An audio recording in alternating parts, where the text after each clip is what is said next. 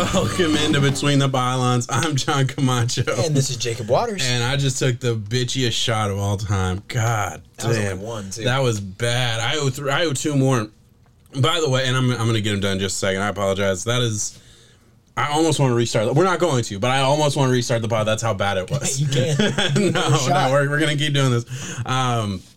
Guys, last week we did not have an official bet in. We talked about it throughout the week. I gave Jacob a layup of all layups. I said, we were talking about it back and forth, and I said, you know what? I have Greg Olsen in a couple fantasy leagues because I had my original tight end was on bye, and I was like, you know what? How about if Greg Olsen gets a touchdown, you do 3 shots, right? And I definitely agreed to Easily took that. I owe the shots. Look, I've won the past couple times, right? Or, we're pretty close. We're even, but I'd won like the past couple times, so I feel like I should give you a layup every once in a while. I don't need your handout. No. You offered this to me? Listen, I'm saying, I was getting there. This is karma for trying to do that, for like trying to be like kind of a cheeky asshole about it. Yeah, that's can be the nice guy. Yeah. The nice guy who does shots. Exactly. That's what it's gonna be. Well, I just mean it's karma for like saying, oh, I gave you a handout or I gave you a layup. Yeah. Like that's the karma is me taking a terrible shot. All right, what are we talking about first? I'll let you get going. Man, we're gonna do the recap of the week. We have the NFL trade deadline approaching soon. We're going to go over some of our best bets, and that is from Bovada Sportsbook. It's one of our personal favorite places just to go whenever we're ready to do some bet on the money lines, over-unders. That's where we put our personal locks of the week, which hopefully we'll be able to line up a few of our picks. Who knows? Last week we went 1-2. Yep. Unfortunately, we're on a skid right now, Listen. but even still, we're 13-8 all time. Yeah, 66%. That's still way above average. We've still made money. That is what the pros will shoot you is 60%. I'm telling you, if you have only bet on our picks individually, you have won good money. What I do is I bet on my picks and then individually, and then I do a parlay. Last week I lost because we only won one of our 3 bets. Yeah. But I've won good money on the parlay, and I'm definitely up because we've swept our locks twice already. And with that, that's pretty good parlay money. So that's what we've done. And we're going to keep it going this week. We're going to keep it going. We got some good locks. We have some good conversation. I'm really excited. Man, all right. We got to talk about, I want to talk about Tua. I'm jumping at the bit to talk about Tua, but let's not do that. Let's talk about, where are we going first? We need to talk about the trade deadline, right? Yeah. First things first here, trade deadline. What just happened, right? We just had Everson Griffin get traded to the Lions. Everson Griffin is the DN that originally was with the Vikings, got signed by the Cowboys in free agency. Now he's off to the Lions, and I think the Cowboys and Lions are basically splitting that contract like 50-50 right now. Cowboys wanted some relief. Detroit, I guess, is going for a little bit of a playoff push here. Yep. I mean, you got to think DeAndre Swift catches that pass. What, week 1, week 2? No, week 1. Yeah. Against the Bears. Yeah. So I mean, that shakes up the division a little bit. Right What's there. the Lions' schedule? The Lions are probably sitting there looking at themselves right now like Stafford's playing pretty good. If we can add some pass rush to that defense, we have Jeff Okudah, we have some solid linebackers. I mean, they could easily be 4-2 right now, and that would swap spots with the Bears as a result. Yeah, they're one catch away from being 4-2, and then obviously the Bears would be 4-3, and I mean, that would be throw in an extra playoff spot. There's some divisions out there that aren't looking as good. I mean, you're sitting there like we're in the hunt, and they need the D-line help, right? They do. They got the big dude from the Patriots this past offseason, whose name I'm forgetting, but just Trey Flowers. Trey Flowers, thank you. It's like there's always a defensive lineman for the Patriots that goes somewhere. Gets paid. It was Trey Flowers last offseason, and he's a good player, but I think he's been in and out of the lineup with some minor injuries, and it's just they need help there, so that makes sense. For me, what was confusing to me is the Cowboys, and I understand, look, season's lost realistically, right? You lost Dak, and I mean, obviously, Dalton has not been an equal or even close to the same as Dak ever was, and obviously, Dak is hurt, so you might be playing a third-string quarterback this week on Sunday Night Football. That'll be fun. But at the same time, they're in the hunt. I mean... You're talking about the Cowboys. I'm talking about the Cowboys right now, yeah. Yes, the Cowboys are very much so in the hunt, and the offensive line has gotten banged up, so, one of the arguments we would always say is they have that amazing offensive line. Well, they're down Zach Martin, they're down Tyron Smith, and they lost Travis Frederick last year due to some, physical ailment that he had. He retired. So they're banged up a lot of areas. Their defense isn't looking pretty. Yep. But they are still in the hunt in the worst division in football. We are talking about the 2-win 2-win Eagles, right? The 2-win Eagles, the yeah. 2-4-1 or 2-3-1, some version of that. Let me find it. I don't remember exactly what the record is right now. I know we're going to be talking about the Lions later on with this team, and it's really funny the way Bovada has it set up. But let me look up that entire record right now.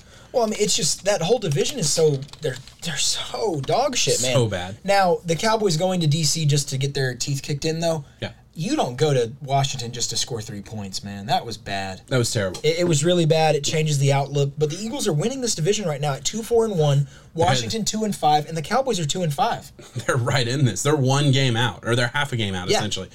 So that's just fucking insane to me. But it is what it is. You beat the Eagles, you're automatically number one in that division. Because Washington's on a bye this week, so you are one game out, and you get to play the Eagles this week. So you could easily be 3-5. Granted, I'm not saying that could happen, but like there's a legitimate chance that that Washington wins the division. Yo, there is definitely, and the good thing here is that there's some ways we can make money out of this. Yeah, because we know the type of toss-up upheaval this division has. It's always a dogfight towards the end. So why not look at it and be like, man, I got some bucks. I'm gonna go online and I'm gonna put it on. And Bovada has it listed. The Eagles are a minus 180 favorite right there to do it. So I would stray away from that one just because that's not where your money's lining up. I don't really trust the Eagles. I don't trust anyone in this division. But if there's an area you can make money, the Dallas Cowboys are plus 450 to win this division. Very talented roster. Their receivers speak for themselves. They still have Zeke. The defense, if they can get healthy, maybe add a few things. And if they can figure out the quarterback, I don't know what they're going to do. Maybe trade for one. Maybe Andy Dalton's better. Whatever the case may be. Yeah. Plus 450 odds. Not bad. I mean, that's really not bad at all. Yeah. So here's my argument with the Cowboys, because obviously they're selling Everson Griffin. I don't get it. That's a cap move. It has to be, because a 6th-round pick isn't anything. No, and you're one game out of your division. I understand 2-5, like any other division, it's over, and it makes sense to trade off your overpaid players essentially. But in this division right now where they're at, it doesn't make sense to me. Like you said, I mean, there's some money to be made here. I actually think I like Washington more at plus 375, and here's why. Washington has one elite trait, and I would argue outside of I would say that, I'll say this, and let me know what you think, because I am kind of curious. This might be controversial. I would say that when you look at this division as a whole, the best part of this division, if you took all 4 teams, is the Washington's defensive line. Out of every single game, and look, that's close when you talk about Carson Wentz as a player, because Carson Wentz is, I mean, he's the only thing on that team working right now, and I feel like he's single-handedly making this team even somewhat competitive. I'm not saying it's good for Philadelphia, but they've been in a lot of games late, and it's only because of Carson Wentz. That is it. That's all they have right now, and that just is what it is. I know people want to shit on Carson Wentz, but man, you give a dude absolutely no help, it's not going to look good. I mean, Patrick Mahomes had a losing record his last year in college. Like, it doesn't matter how good you are. Like, you need help around you. So I actually would argue Washington has a better chance, and Bovada agrees with us. I mean, that's the 375. They agree. Well, it's not bad going with Washington too, because I saw the way after this win, after the way that they came out against the Dallas Cowboys, and you saw Terry McLaurin in the locker room with Ron Rivera, and the way Terry McLaurin's his leadership is developing. He went out there as a rookie last year. He proved himself to his teammates. So now he has earned that camaraderie statement. He has that stamp of approval to be like, this is a guy who does it right. He shows up, does the right thing. I'm gonna put my trust in this guy. After the win, he's speaking to the team saying, like, we can do this. This is ours. We have the talent here. I think they are using, we talked about it early on with Ron Rivera having cancer in the battle that he was going to go through. He's approaching his last chemo treatment. No, he already had it. Did you see it? Exactly. Yeah, I didn't even realize it, because I was actually watching the whatever show comes on after Monday Night Football, and they showed Ron Rivera walking down the hall, and all the nurses are like throwing confetti and stuff. Awesome. It was a really cool moment. So they're using that to rally around. They're using. You have to find, in moments of darkness, you have to find the light that you can cling to, even when it doesn't look good. Washington doesn't look that good on paper. No. They really don't. But you grind out some wins. Next thing you know, you're in a crappy division. Who knows what can happen. We always talk about like the storylines we could see in the offseason, right? Like we always talk about that, and I love that kind of way of looking at things. Like, there's so many different outcomes that can happen in professional football and really just any sport. But you look at Washington, it's like, yeah, there's a storyline I can build for you that they win this division, and it's not super crazy. You have a great young running back in Gibson. You have an offensive line that isn't good, but you do have Brandon Sheriff in the middle, so you have some pieces there on the offensive line. You have Kyle Allen, who the coach believes in, and granted, it wasn't good last year, but he had moments last year of being a competent starter. And you have Terry McLaurin, who I would argue, like right now, I feel like it's kind of this interesting like changing of the guards for some of these wide receivers, where like I'm already ready to say DK Metcalf and McLaurin especially are already maybe like top 10, top 15 wide receivers in the NFL. I'd give Scary Terry top 20. Yeah, for sure. I think top 20 is a very good argument. Yeah. And then, I lumped in DK just because he's been absolutely awesome. It's like, man, he's on the trajectory to being the best wide receiver in the NFL. Like it's not that far off the way he's been playing lately. So, so you have a star receiver, and on defense, you have a very, very scary defensive line. And that might be enough. In this division, like we said, it can be enough. And if you were to put some money on this at plus 375 odds, it's not that bad. We can move to another division that is doing the exact opposite of the NFC East. This one is almost too competitive. We have 3 teams that have hit the 5-win mark in the NFC West, and the team in 4th place has 4 wins. And I think that's the Arizona Cardinals right now. Yeah. And I don't know where you would put your money. Seattle is the favorite. They're minus 145, and they're leading it, but to me, the one that pops out is Kyle Shanahan and the San Francisco 49ers, plus 600 to win the division. Yeah. Now, I could not agree with you more, honestly. And the reason is, you look at this team, look, they've been very injured. Like, they played the Dolphins. They had one of their worst games of the year a couple weeks ago. And, you had their quarterback was hurt. You had injuries all over the field, especially on defense, but they're still sitting there at 4-3. The 49ers are the 4-3. Yeah, I was going to say, yeah. So they're still sitting there 4-3, 1 game out of the top, or 2 games out, I guess, of leading the division. Look, they play the Seahawks this week. So they beat the Seahawks. The Seahawks could go to 5-2.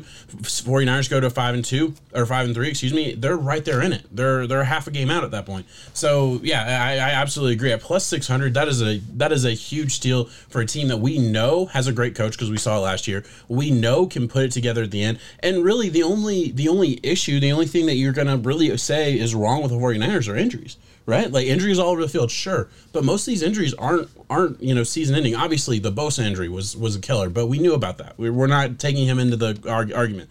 But Deebo Samuel goes down with a hamstring. He'll be back, right? Yeah. You have a lot of guys on defense. We know that Sherman's going to be coming back pretty soon. We know a couple of players on the defensive line, depth guys that should be coming back soon. A lot of guys that'll be back and should get healthy. They could get healthy and go down and run. At plus 600, put $20 on it. That's, I can't even think. 2 times 6, 180, $190, something like that. It's not bad. That's not bad. Go back to Bovada real quick because we need to at least look at the rest of the division because that is the least favorite. Winner. The 49ers being at the bottom. We have the Cardinals. They're second place at 450. Plus 450, and we have a really impressive Rams team that I don't think is getting enough credit. They're not. They're really not. No one is talking about them. It surprised me to know that they already hit the 5-win mark. Sean McVay knows what he's doing. They are running. Their defense played lights out. I know it was against the Bears, and we all agree that they are the imposter out of the top tier teams that are on especially the offense. The offense is just not good. They're just not they're nowhere near a Super Bowl level team at all. They're going to be in the playoffs solely because I think they're going to be able to grind out some wins. Yeah. But the Rams truly showed that they can be up on the teams that can really get some stuff done. This is a 4-headed monster, and the Seahawks at minus 145. They're not guaranteed. Look, they look great. They're awesome. They're an awesome football team. But we're gonna have another video out later this week on the Seattle Seahawks and the Arizona Cardinal game, talking about what the Arizona Cardinals did defensively in the fourth quarter and the overtime portion of the game that really threw the Seahawks for a loop and might be the golden ticket for every other team to beat this team, at least if they have the right personnel to do it like Arizona did. And I implore you to watch that video when it comes out. I'm not going to get into it here because it's kind of a lengthy conversation that requires a little bit of detail. But yeah, I absolutely agree.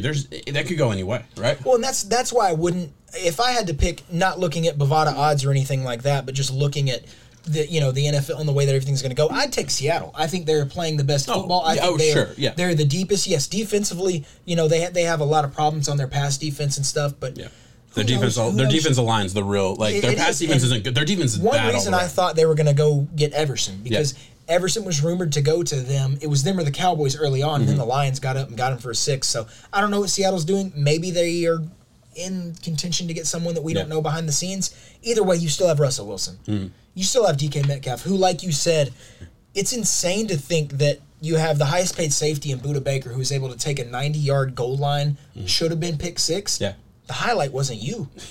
The highlight was the guy who tackled you. The dude who came out of nowhere. DK Metcalf is a physical freak, and I think a lot of people out there, including ourselves, because we need to go back and check and see where we had him. He was my number 2. See, I'm not going to say I like DK Metcalf. Yeah. There was a lot of people out there. Yeah. Why did this guy fall to the third round? He was, because that was the same Calvin Ridley draft, right? Like that was the same. Was that the same year? I believe I had him. Oh, I can't remember. Calvin was already in the league. Calvin was a year earlier. I have to double check, but I know I had him high. It was JJ Arcega-Whiteside. No, I had him over Whiteside. Oh, I'm not saying you did. I'm saying JJ was in that conversation. Imagine the Eagles. They took JJ over. JJ in the second. So many guys went ahead of him. Yeah. The Cardinals. They took. Hakeem Butler went a little later. Andy and Isabella went 2 picks ahead of DK. And really, the whole thing was, if DK doesn't do his 3-cone, like if he opts out of running the 3-cone at the combine, he would have been a first-round pick, guaranteed, 100%. Everyone could watch the highlights and know that he was a physical freak. He also played on a team that had no quarterback. AJ Brown was drafted in the 2nd round too. AJ Brown was drafted before DK Metcalf, and AJ Brown is awesome, but those were two, like they had AJ Brown on one side and DK Metcalf on the next side. Specimen though, and the quarterback couldn't get the ball to the wide receiver. It was the quarterback that was the problem. I really think, I really believe that was a big reason on why, certain scouts just couldn't see it. And it's like, that's why he fell. They said he had no lateral movement. I get on paper where it was like, that's his weakness, exploit him. People were trying to make fun of him on Twitter and be like, oh, Budda Baker should have just started running zigzags. Yeah. Mess DK up, throw him off the straight line. One. Yeah. They said, Budda Baker run the 3-cone drill, and you would have gotten that one, You could have done that. But it's like, man, the craziest thing, and I know we're going way off topic, but I am going to say, the craziest thing about the whole conversation, and it's good to look forward, for future reference, but it's like we were talking about, he might not be able to run these complex routes. Like he's not going to be able to do what his teammate, what Lockett can do as far as a route runner, and that's fine. But what everyone knew, no matter who you were, whether you liked him or not as a prospect, what you knew he could do was run straight really fast and catch the ball at the high point. What's the most fucking 6'3" too? Like you knew he was like a 4.3 runner, and you knew he could high point the football. Like we knew that for an absolute fucking fact, and people still slept on him. I think everyone got too cute. They started looking. It was like Andy Isabella's quick feet, running. I loved Andy Isabella. Not to diss anyone else, and Arcega-Whiteside too. I think it's not even him. It's the way that his team is not using him in certain areas. But a stud is a stud, a spade is a spade. DK, you're a stud, man. Yeah. And listen, I'll take a step back because I am kind of tooting my own horn, and I'll admit, I had JJ Arcega-Whiteside really high. I loved Andy Isabella coming out. Didn't like him as a 2nd-round pick. I thought that was a little weird. But I loved him as a talent, and I thought he was going to be like a Cooper Kupp type of guy, and he hasn't been that so far. Loved JJ. Thought he could be like an Alshon Jeffrey. Hasn't been that so far. So look, there were misses. I didn't think Mecole Hardman deserved to be drafted in the 2nd round, although I get what they were doing at the time. So I missed a lot on that wide receiver class as well. But man, I just don't understand how he fell to the bottom of the 2nd round. And look, like we said, he's a stud. He's one of the best wide receivers in the NFL right now. You wanna evaluate it? Yeah. 8 wide receivers were taken above DK. That's right. Marquise Brown was it was Hollywood. Okay, I feel like I had him ahead of. I don't remember. I have to go check. N'Keal Harry. I didn't like N'Keal Harry. I remember thinking that. Debo.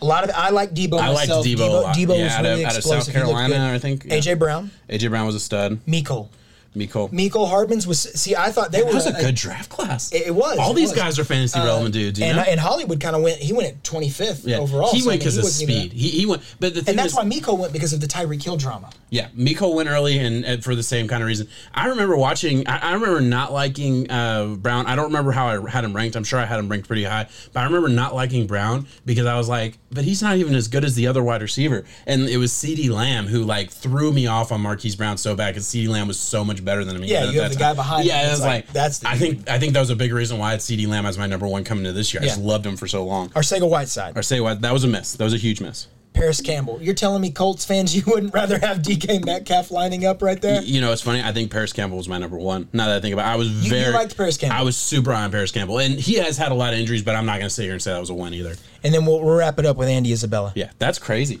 That is crazy. It's different to think that we have a guy right now who we are talking. Yes, this was the Tyler Lockett fantasy week. You know, DK kind of got shadowed by Pat P most of the game and got locked down, you could say. But I will argue one of the biggest mistakes the Seahawks made was not throw up a couple 50-50 balls to him.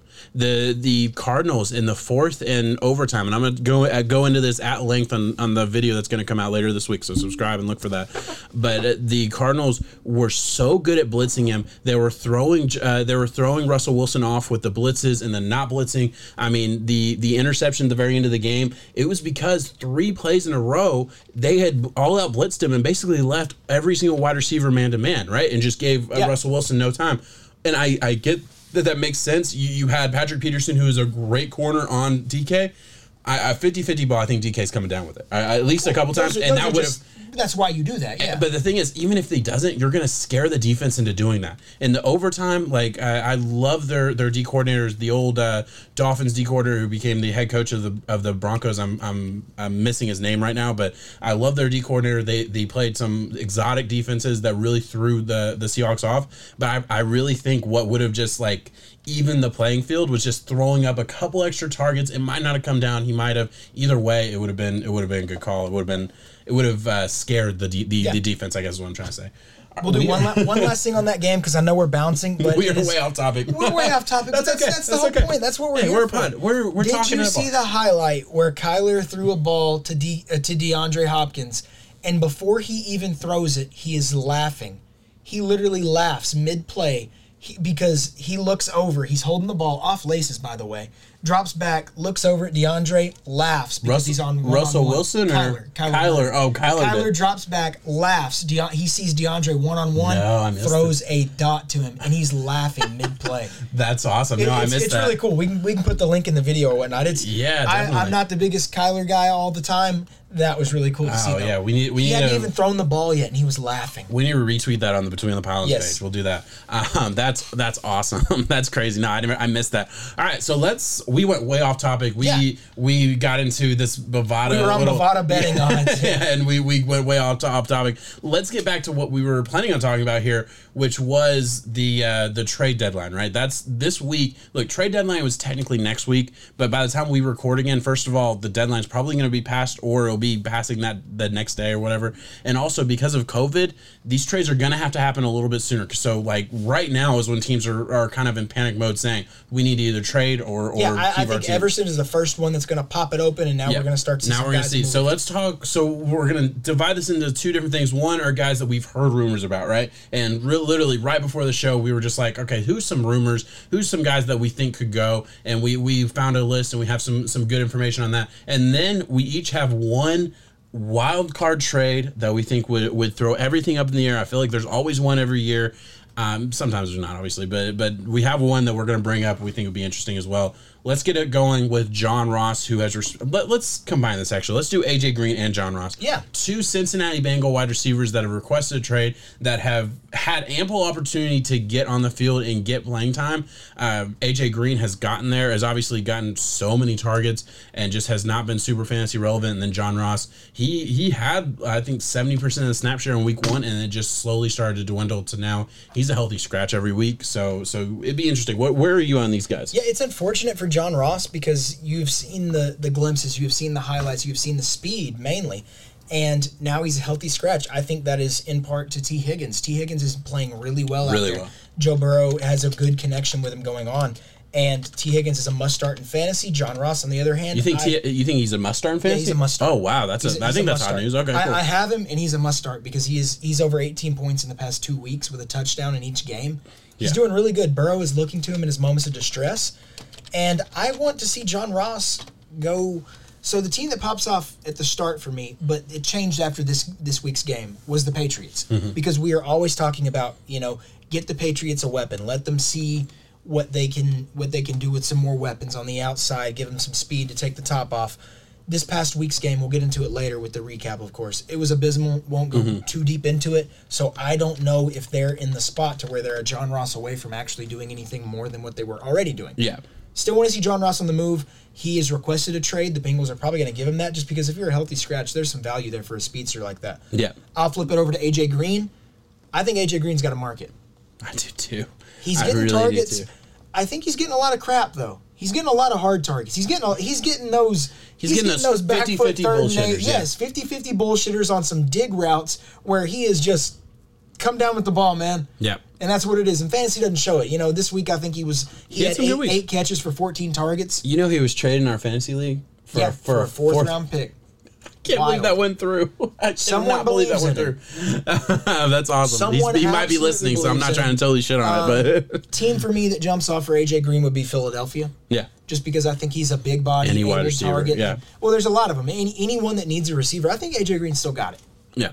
I do. I absolutely agree. I think the Eagles have to be in that mindset of if there's a wide receiver out there that is a starting capable guy, because I agree, John Ross, he should be going for pennies. If you want to give a 7th round pick for John Ross, that's where John Ross just to get a speed guy, sure, fine. That's go for that. That's fine. But AJ Green might still have some tread on the tires, and he might just I was actually going to do a video a couple weeks ago about John Ross, and I dove into his targets, and every single time I kept coming away from, first of all, like you said, very bad targets, like they weren't sexy targets by any means. And the other part was, look, he's not as explosive, and I don't think he's doing what he specifically is made to do. Like the routes he's being asked to run are not routes that like fit his skill set. I would say it's not old AJ Green. He's not. Look, he's lost a step, and I don't think that's a bad thing. And I ended up not doing the video because I didn't really have enough meat on the bone to really talk about it. Being top 5, I still think he's a top 30. But okay, I'm not sure. You know, top 30 is probably fair. I'd probably lean to the other side of top 30, but in that range.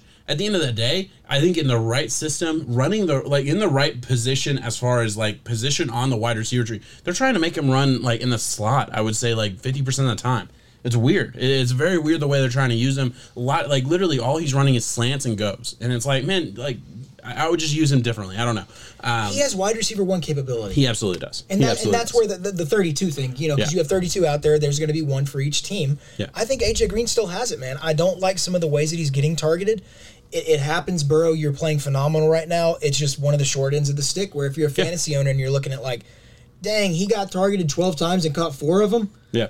It's unfortunate. Yes, he has some drops. He's lining up against the ones, and he's still going at it. I mean, it's tough competition out there. So I was kind of interested while you were talking about John Ross. I looked up the 2017 draft, and I was just curious, you know, like who came after him. And obviously, there's going to be a couple big names that we're going to talk about. This is the 2017 draft. Corey Davis and Mike Williams were drafted ahead of him. This wasn't a great wide receiver draft. Like this is the year Cooper Kupp comes out, Juju Smith-Schuster comes out, but those are really the big names. Like, and compared to the past couple years, about them. And they were like 2nd, 3rd round guys. So it's like, you know, they were exciting, but they weren't like special by any means. 3 wide receivers go inside the top 5, and we knew coming into this draft these were the big 3. John Ross obviously gets drafted early because of speed. Sad but true, and you know it's always going to be the case when you talk about this draft class because there were 9 other guys drafted ahead of Patrick Mahomes, and John Ross was the 9th. So that's kind of crazy to think, but at the same time, look, it's really hard to look back. They were still in on Dalton. No one knew what Patrick Mahomes was going to be, you know, like at the end of the day, that's just the way it is. That's the way it goes.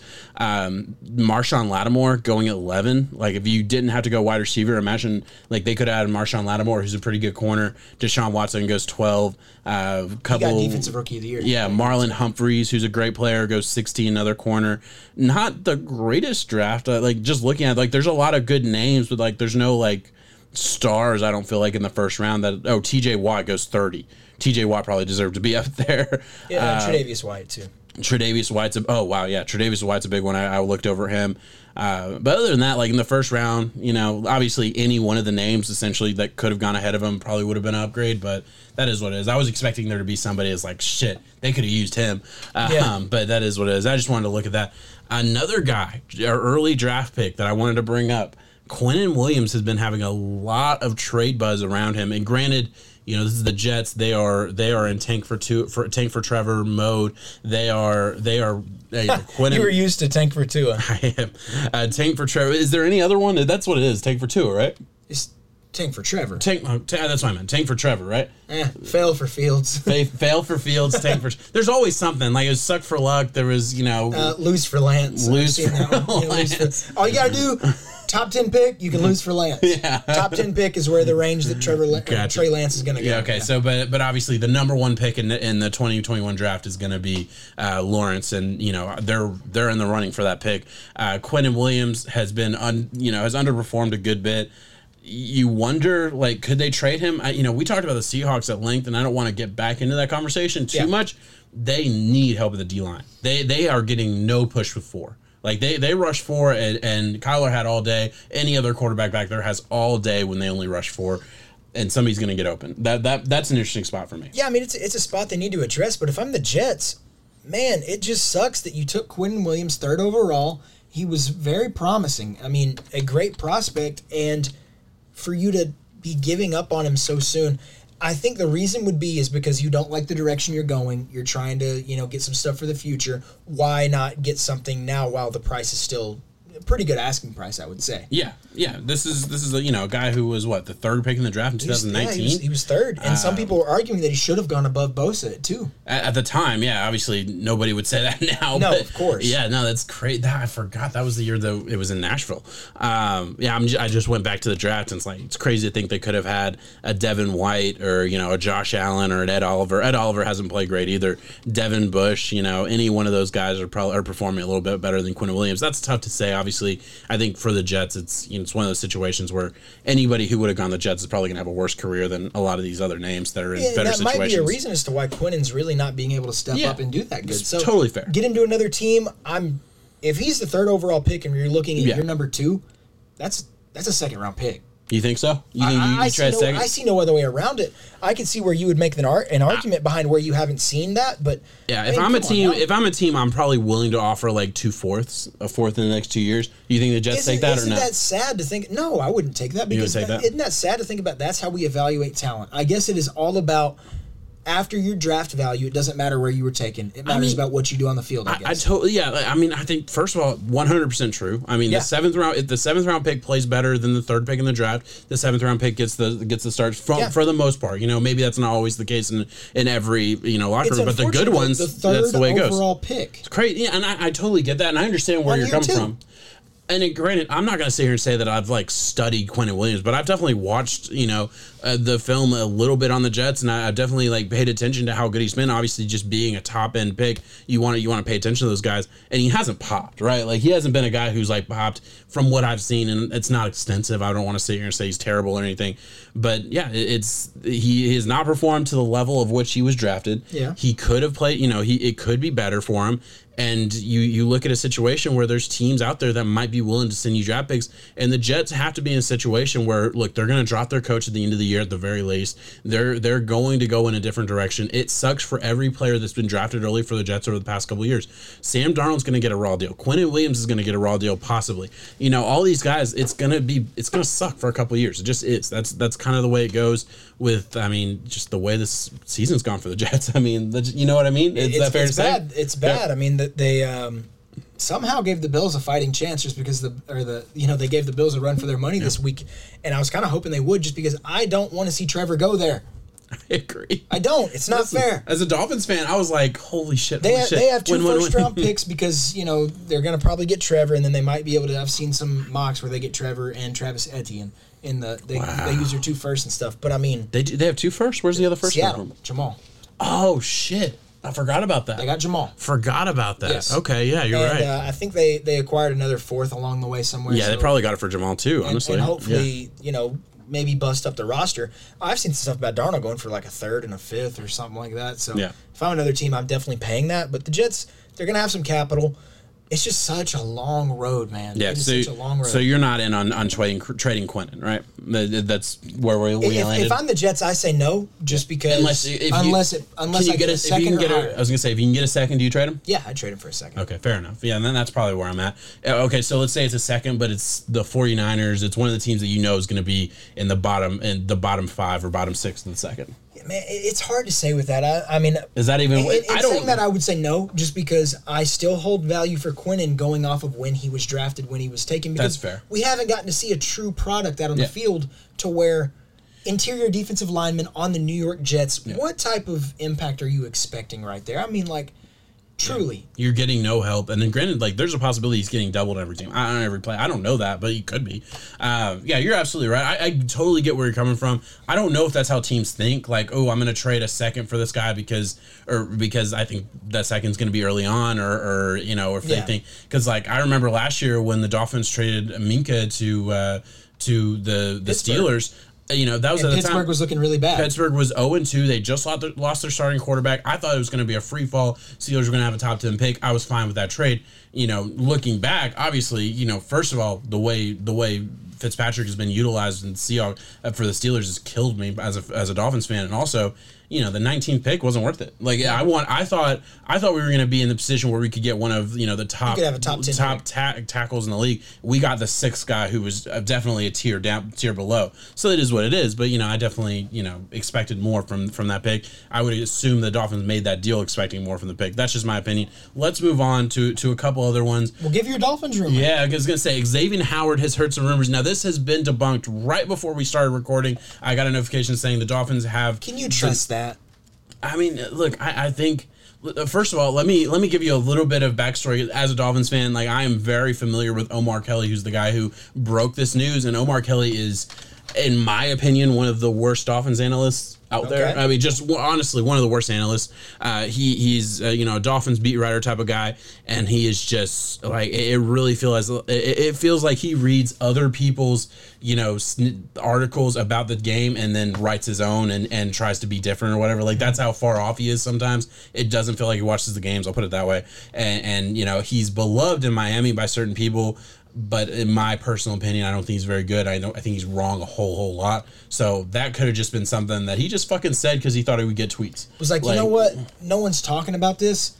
Let's stir it up. Because I'll be honest, I hadn't heard too much talk about Xavier Howard. No. I think defensively, I think your team's doing good. I see where you could justify. No, I mean, can I put this out there just before?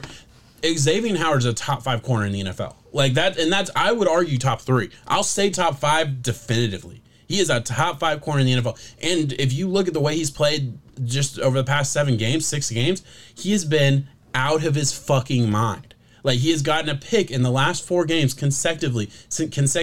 He has locked down receivers. He is a shutdown corner in this league right now. And he's getting paid like it. He is the second highest paid corner in the NFL. Byron Jones, who plays opposite of him when he's healthy, is the highest paid corner. So like this dude will go for a high value. And the way Omar, put out the tweet was that he basically said the Dolphins have an offer on the table for Xavier Howard and they're seriously considering it. That was the wording of the tweet. And I'm this is personal to me. I'm a huge fan. Like I love that team. I love Xavier Howard. I remember when we drafted him in it was the beginning of the 2nd round, and I wanted Xavier Howard because we needed a corner, and it was between him and some dude from Florida who I don't even remember his name. I think he went to Tampa Bay. One of the Florida corners that came out a couple years ago, and I wanted Xavier Howard so bad, and I still remember that, and it's like I don't want to lose Xavier Howard, but at the same time, if you're offered 2 firsts and a second for a shutdown corner from a team that maybe feels like they're 1 corner away from being a Super Bowl contender, you have to consider that offer. 2 firsts and a second, I'm pushing the buy button automatically. Yeah. Xavier is a top 5 corner, especially when you look at age and everything that goes into that. You're getting a guy that you can have on your team for the long haul. You already kind of have the contract ironed out as long as that transfers over to the team. I mean, which it would, I assume. Yeah, I mean, it sounds good. I just think that's one of those things I don't see it as. I think this whole trade deadline as a whole, with COVID, with the way everything's going, there's a chance that cap's going to go down, so you don't really know financial aspects on futures. Mm-hmm. I think it's going to be an underwhelming trade deadline. I really do. Yeah, and I feel like that happens every other year. Last year was an exciting trade deadline with the 49ers trading for a wide receiver, and Emmanuel Sanders, and there was a couple other moves that happened where we had plenty to talk about on that pod. Yeah. This year, you're absolutely right, but we got to talk about the rumors, right? Well, of course, the rumors are the best part. That's the most fun. And we have a lot of huge names that are going to come up in just a few moments, but I don't know how true you can take any of these just because of the weird year that we have in sports right now. I totally get that. I'm not sure. And you're saying, so my whole thing is, I'm a Dolphins fan. I said 2 seconds and 2 first and a second. That was my personal thing that I said. I don't know anything else other than that. And I would argue, that's probably more than any team should give up for any player for the most part, other than like a star quarterback. I agree. It shouldn't happen. Mid first. There you go. So I was gonna say, depends on the team. If I feel confident that's a mid first, the teams that I'm hearing, and you tweeted about it, is Buffalo and the Titans. When you're looking at teams that those are going to be in the 20s, to take a step up. Okay, 20s. Yeah, I'd say no. I think Xavier Howard is, like I said, one of the top 5 corners in the league. I would trade. I'm trying to be like very realistic with value, because like we always talk about first round picks in midseason as like these awesome commodities, but like we went through that 2017 draft. The 9th pick in the draft was John Ross. Yeah. The 12th pick in the draft was Derek Barnett, who's been a good player, but like he's not a star or anything. There are times in draft classes, and once again, COVID this year is going to be the first round pick isn't as valuable after you get past like 10. Yeah. Man, you're looking at 2 years ago on film, and it's like, I saw that. I'm saying you got to think we're gonna have film on like the Big Ten guys, right? Yeah. The guys that just started playing again. We're gonna have 5 or 6 really meaningful games to look at, and usually you have 13. You know what I mean? Like, so there's a huge difference. We were about to see a top 10 pick in Trey Lance. One game this year. Yeah. One game that was like a scripted game against a nobody, the Arky State. And the only reason to get that going was just so you could have a Trey Lance showcase until you had the Senior Bowl and whatnot, or if he's going to even get invited to that. It's going to be hard to say on film where guys are going to go in the draft. So, yes, there are those picks where it's like the Jets with that Seattle late pick. That's why I think Seattle killed it for Jamal. Yeah, that could be nobody. Yeah, it very well could. Yeah, I absolutely agree. Let's move on. We beat that into the ground. Let's go pretty quick on these next 2, and then I want to get to some of our exciting ones, and then we'll get into our picks. And I do want to talk about Tua real quick as well. So the next player we got to talk about, and I want to go first on this, and then I'd love to hear what you think. It's Julio Jones, and in my opinion, I hope he doesn't get traded. We've heard rumors for a couple weeks. I think Julio Jones is one of those legacy players where he deserves to, first of all, make his own decision as a player. Like, he should get to go wherever he wants. If he wants to leave Atlanta, fine. But to me, putting myself in the shoes of an Atlanta fan, and even like the franchise, even the owner, Julio Jones is one of those guys you just don't trade, because he's a true first ballot Hall of Famer, legacy guy that will be right alongside all the greats in the NFL of all time. That's where he is. That is his career. That's the guy he is. And I think guys like that, I don't care if you're tanking. I don't care if you're a bad team. You're trying to get the most out of your assets. It goes beyond that, in my opinion, for guys like this, and I very rarely believe that. I do try to look at this as a business 99% of the time, but this is the guy, this is a player that I feel like it rises above just the business of the NFL for me. That's my opinion. I'd love to hear what you think. I think you nailed it. Julio Jones is a top 5 wide receiver right now if he retired. He still has plenty of gas in the tank. He has showed that, yes, he gets banged up time to time. He is still a top 5 wide receiver in the NFL, to me, in my eyes. Right now. When you're looking at it business-wise, yes, Atlanta, you have Calvin Ridley. He's not a Julio Jones. He's a damn good wide receiver 1, though, and you can move forward in your time in knowing that you have Calvin. You could let go of Julio right now while he's still got gas in the tank, probably pull a second-round pick. Who knows? Mm-hmm. I don't know what Julio would go for, just because it's so weird to think. This is one of those things I mentioned with COVID and with big names always being tossed around. It's always tossed around. We've heard Michael Thomas, too. I don't think he's going to get moved. I think the Falcons should appreciate what they have in Julio, and I guess pretty much just how good he has been as a person on and off the field whenever it comes to showing up and doing his job, and getting all that stuff done. So Julio's going to stay. If he goes somewhere, terrified to say it, but it might be Green Bay. Shit. Green Bay is a great one. Something that makes sense. Yeah, I would have said Colts and Eagles. Again, I'm if there's a wide receiver on the block, I'm gonna look at the Eagles, because the Eagles are one of those teams, they're in position to win their division and all that. But this end of the day, they're gonna need a wide receiver after this year is done. They're gonna need. That doesn't matter. They're gonna need a wide receiver until they get a wide receiver. So I feel like they would be stupid not to at least look into that. The last one that we need to talk about that's been on the rumor train for a long time, got a touchdown this week, David Njoku. I have said from the beginning, from the offseason, I don't think this is going to happen. I do think this team wants to keep David Njoku. Now with Austin Hooper getting hurt, and David Njoku's the guy now. I kind of Harrison Bryant. Yeah, you're right. Harrison Bryant has come a lot. But I'm not gonna kid ourselves. But he's a rookie. Yeah, exactly. Bring him up because you talked about him in the offseason. You nailed this pick. Yeah, no, I liked Harrison Bryant a lot. I mean, he was one of those guys who could truly is a physical freak and stretch the field as a tight end. And Baker was throwing to him a lot, man. Two touchdowns with Austin Hooper going down. It looks like there's a chance that, Harrison Bryant could be. He's a hot commodity in your waiver pickups too. So why not? Yeah, no, I absolutely agree. You got to think this is a dude who came out of where did he come Florida out of? Atlantic. Florida Atlantic. He's a kind of a low level dude, but he was a baller at Florida Atlantic. He's playing really well in the NFL. I'm very excited to see him. And it's kind of weird. It's funny, I hate to go off topic again, but it's weird how like these rookie tight ends. It always seems like they come out of like the third, fourth, fifth round and become really good. Like you look at like, okay, Baltimore Ravens. They draft Hunter or Hurst. Hayden Hurst in the first round. Hayden Hurst in the first round before Lamar Jackson, by the way. Mark Andrews. And hitting Mark Andrews in the third. Mike Gesicki is a hit for the Dolphins after 3 years, but he was drafted in the second round. You look at all these guys that were drafted in the first round: Evan Ingram, O.J. Howard, David Njoku, and they're all sputtering. And maybe part of that is the expectation. It's like maybe we would be more excited about these guys if they were drafted in the fourth and fifth round and were showing up. But in my opinion, they're struggling. It's just interesting. That's a very, very, very side point. I think the Browns should retain David Njoku just because of the injury and the way that they're going to utilize tight ends. As long as Njoku's happy, though, who knows? He's had some problems with all that, but. What's your crazy? Give me your crazy trade, man. All right, so there's two. One, I think two of them. Okay. Well, I don't have a crazy one. I want to bring up the Patriots trading for a offensive lineman. I think the Patriots are going to at some point trade for an offensive lineman somewhere. I think it's going to be a name we don't know, but I think pick out a team that I look at the Broncos first round pick from a couple years ago who had a couple issues last year. I can't remember his name, but they had a tackle there. They could trade him to the Patriots. There's always a name out there. The Patriots, I feel like, are going to target offensive line. They need to because they've had so many issues there. I have a couple crazy ones. Give me yours, and then I'll come back with mine. I mean, we already talked about him in Julio Jones. It was a Julio Jones being moved to like the Green Bay Packers because it sounds like the Green Bay Packers are a team that I was wrong on personally. I thought they were going to have some second year woes. They're just rolling along. Don't doubt Aaron Rodgers. Ever since he got messed up that game against Tampa, he came back out and he's been throwing some punches. And Devontae Adams is on a roll. Get him another weapon in that, and like a Julio Jones, I think they are a legitimate Super Bowl push. You're keeping the window open. Yeah.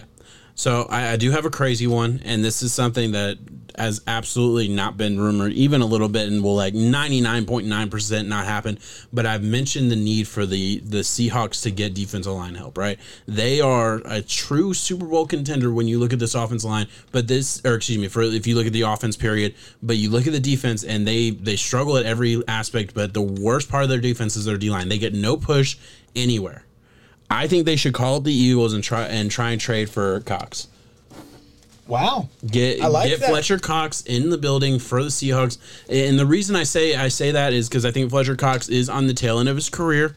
I think he's a guy who is obviously on a team that their team loves Fletcher Cox. I get that. But the Eagles do have some depth at defensive line in general, and Fletcher Cox might be a guy that isn't in their next 3-year plan because he is older. He's on the tail end. He has declined a little bit from the year they went to the Super Bowl and won.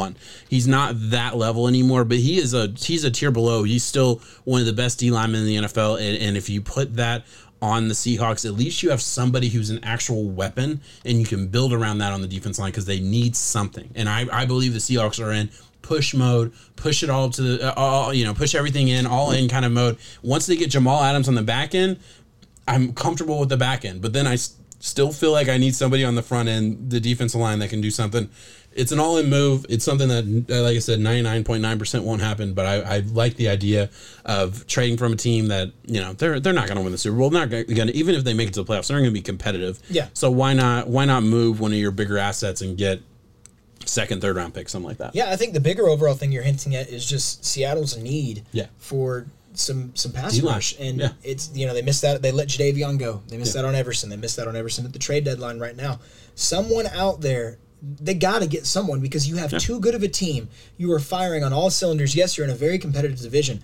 I give you props for that. I don't use that against you. You were going up against that week in and week out in the standings, and you were still at the top of that division. Let's see it happen. The NFC is kind of looking shaken up right now, and there's another contender that I would say in the Buccaneers who are really coming out right now, and they are looking damn good. Yeah. And after the trade deadline talk, we're about to get right onto them. But Seattle, acknowledge where you're at and go make a move and get rid of some assets to be able to retain your future. Yeah. Right now, it's now. Yeah, I absolutely agree. And then on the Eagles side, I feel like the team that makes the playoffs in the division, I know we already talked at length of the division, so this is my last thing. It looks, I would, if you made me bet, I would take the Eagles to be the team. Obviously, for the Bovada odds, I probably wouldn't because the odds weren't in our favor. But if you look at just the team in general, they seem like the team that should win. And I think that would be a disservice to the team. If they miss the playoffs, they're in a better standing because they miss the playoffs, they have a top 10 pick. They make the playoffs, they don't. And then you're in a situation of the top 10 pick, you can actually get a very valuable asset that can help your team moving forward. I feel like that's probably better in the long run for the Eagles than making the playoffs and losing the first round no matter what happens. All right, that's my take there. Let's move on. I want to talk about two things, and we'll get into the picks, and we'll close this show out. All right, run it real quick. Your thoughts on AB getting signed by the Bucs? Oh, this won't be real quick, man. Okay, that's fine. It won't be real. I want to hear what you think. It won't be real. No, it doesn't have to be. There's a lot of areas that we got to go into it and unpack this from. Listen, we don't have a timestamp. It's fine. Antonio Brown's crazy. We wrote him off a long time ago, said, man, you're a clown. And you are a clown. The way that you acted towards your teams, your teammates, talking to Juju. I mean, think about it. We're a year and change removed now. If he shuts up and wears that helmet, he's getting $33 million guaranteed on a contract. Mm-hmm. He is thankful to be coming back for $2 million with incentives right now. Is that what it is? $2 million with not incentives. Realize that. I did not realize for that. For the Tampa Bay Buccaneers. Crazy. Tampa Bay, you're balling out. Tom Brady has a soft spot for him, and I don't know what it is, Tom. Maybe it's because in New England, whenever you got him, y'all really gelled, and you were like, damn, this dude is good. Yeah. Not doubting the talent. And they did gel. They gelled very quickly. I genuinely think that Antonio Brown is still a top 5 wide receiver talent when he comes back. I don't think him being out has anything to do with it. This guy is going on 6 years in a row besides last year with 100+ catches. Mm-hmm. That is insane. I mean, it's legendary numbers. Yeah. Could have gone down as one of the greatest of all time, depending on the time that he missed and what could have happened. He was a star. Tampa Bay was already listed by Bovada as the NFC champion. I mean, they're the favorites to win and now they're adding Antonio Brown. Tom Brady is coming out. He is the ageless wonder. He is beating Father Time. That's why I didn't say that's why I said this would take a while because we got to give them props. Yeah. Because Tom Brady's playing lights out. Absolutely. They're getting Gronkowski involved. Add Antonio Brown to it. Yeah. Shit, man. Here we go. Yeah. So let's go there. Look. I'm gonna toot my horn when I'm right, and I'm gonna admit when I'm wrong. And I said pretty much all offseason that if the Bucs were going to be good, if the Bucs were going to look the way they should on paper, then they would have to change their offense. That Tom Brady was not going to be able to air it out. He wasn't going to be able to do that. And listen, I might still claim victory at the end of the year if his arm completely gives out. But as of right now, that's not happening. Yeah, man, he's killing it. As of right now, he is playing on fucking fire. He is playing so fucking well. You know what? Look, he's the greatest quarterback we've ever fucking seen. And I've always been so hesitant to say that because I've always felt like there's other guys that are more talented. I don't care. Dude's the ageless fucking wonder. He is so fucking good. And it's awesome. It really is. It's amazing to watch greatness. And I'm actually mad at myself. Literally, I was watching the Bucs. I was watching the Bucs Raiders game last week, watching Tom Brady play awesome. And I kind of like sat back and reflected. And I was like, man, I have hated on Tom Brady. And not, I'm a Dolphins fan, so he's in my division. We played him 2 times a year. You get sick of it, Yeah. But I did not respect their greatness for so fucking long. And I respected it in the admirational way. Of course, he wins 6 Super Bowls, but just...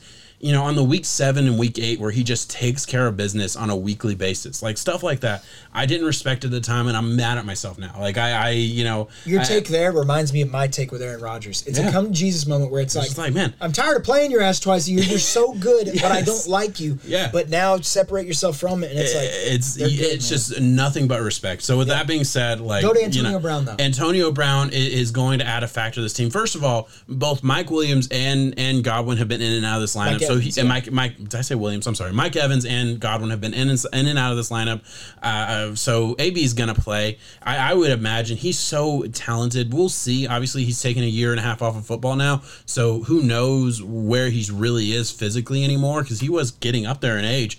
But, like, yeah, I absolutely think, and I looked it up just because I was curious in these incentives, and you're absolutely right. $2 million basically is what he's going to get paid, which is nothing for a player, an NFL player. 45 reception gets him $250,000. 650 receiving yards gets him $250,000, and 6 touchdowns gets him $250,000. And then he could get an extra $750,000 if they win the Super Bowl and get 35% of the snap share. I mean, look, all those things are probably going to happen. He's probably going to get an extra $750,000 onto his salary. But, like, even the incentives aren't crazy. You're telling me at the most he can make $3.5 million this year? Antonio Brown. That's crazy. And That's ridiculous. We were a year and change removed from talking about astronomical amounts for this guy. Ridiculous. I'm not going to back down from it. Talented, he's a fucking clown. Yes. I absolutely agree. He's a fucking clown. He will help this team. It will be, I call bullshit on Arians saying that Tom Brady didn't have a part in this hire, and I understand he has to say that. Like he runs his team, whatever. I don't care what he says. Tom Brady went to management, went to the coach, and said, "Hey, we want a real weapon. Scotty Miller isn't the guy. We can upgrade big time with an Antonio Brown type of player." And he's absolutely right. I agree with you. Like you said, they're one of the best teams in the NFC. I'll go a step further and say they are the best team right now in the NFC, and they are right up there with the Chiefs as one of the best teams in the NFL right now. Tom Brady.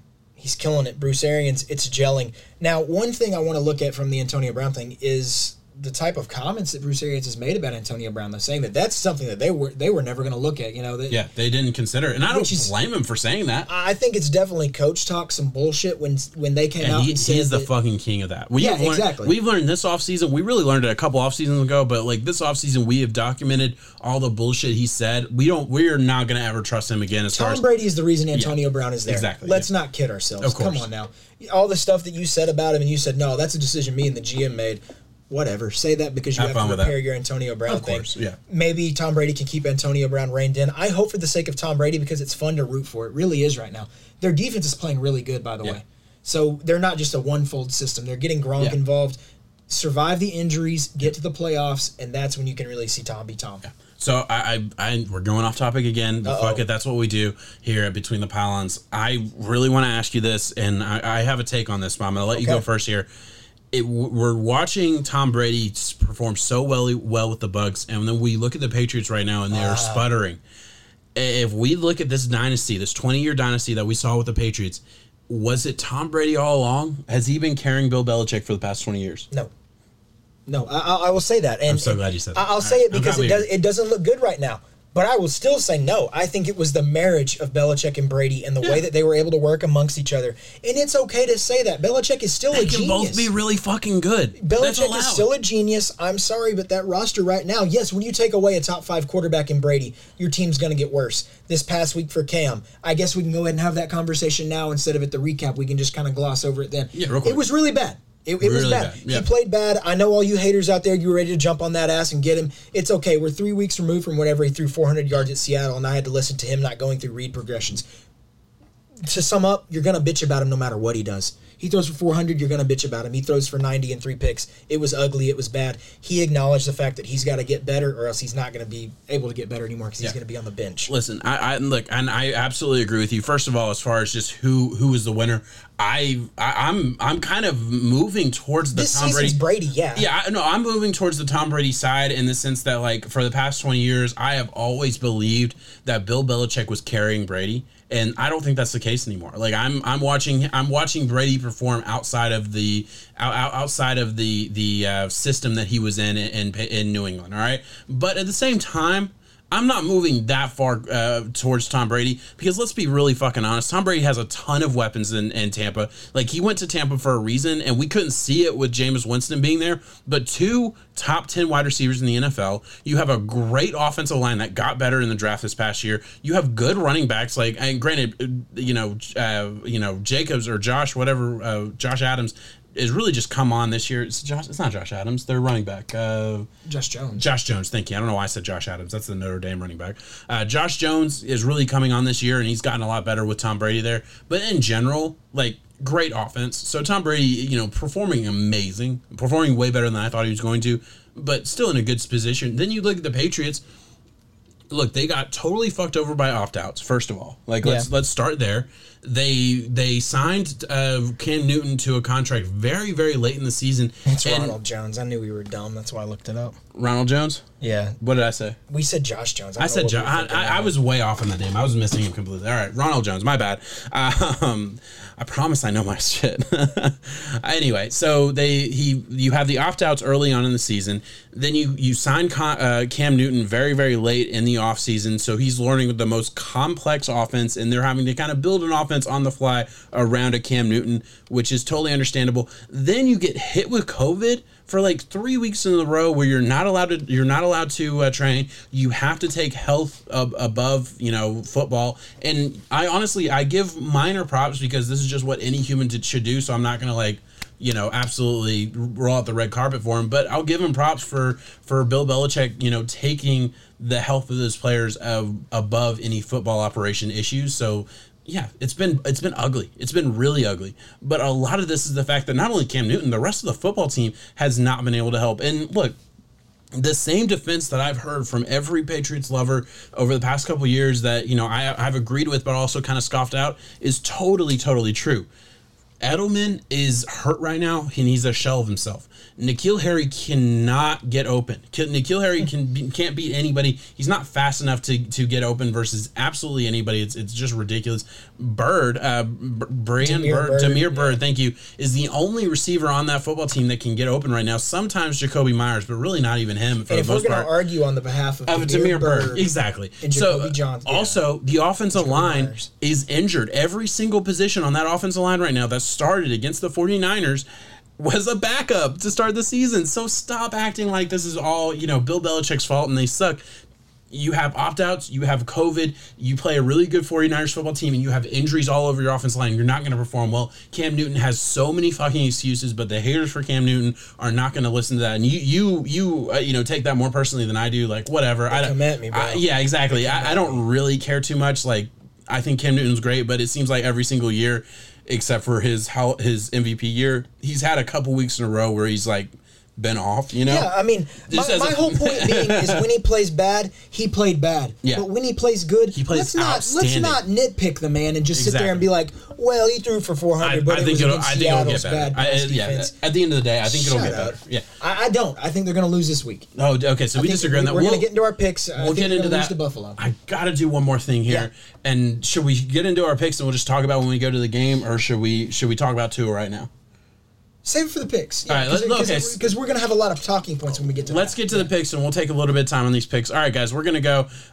Listen, we are still a 66% correct rating, or whatever you want to call it, on our locks of the week. So pay attention for our locks. Make some money with us. Let's go to Thursday night. Falcons are going to Carolina to face the Panthers. The Panthers are favored by 3 points. The Panthers are playing so much better than anybody expected for the season. They are awesome. The Falcons are obviously 1-5, lost in the fourth quarter to the Lions last week because Todd Gurley doesn't know how to go down before he goes in the end zone, which wasn't his fault. It's not like he ran all the way into the end zone. Like, he literally was trying to stop and just couldn't. His momentum was going too far forward.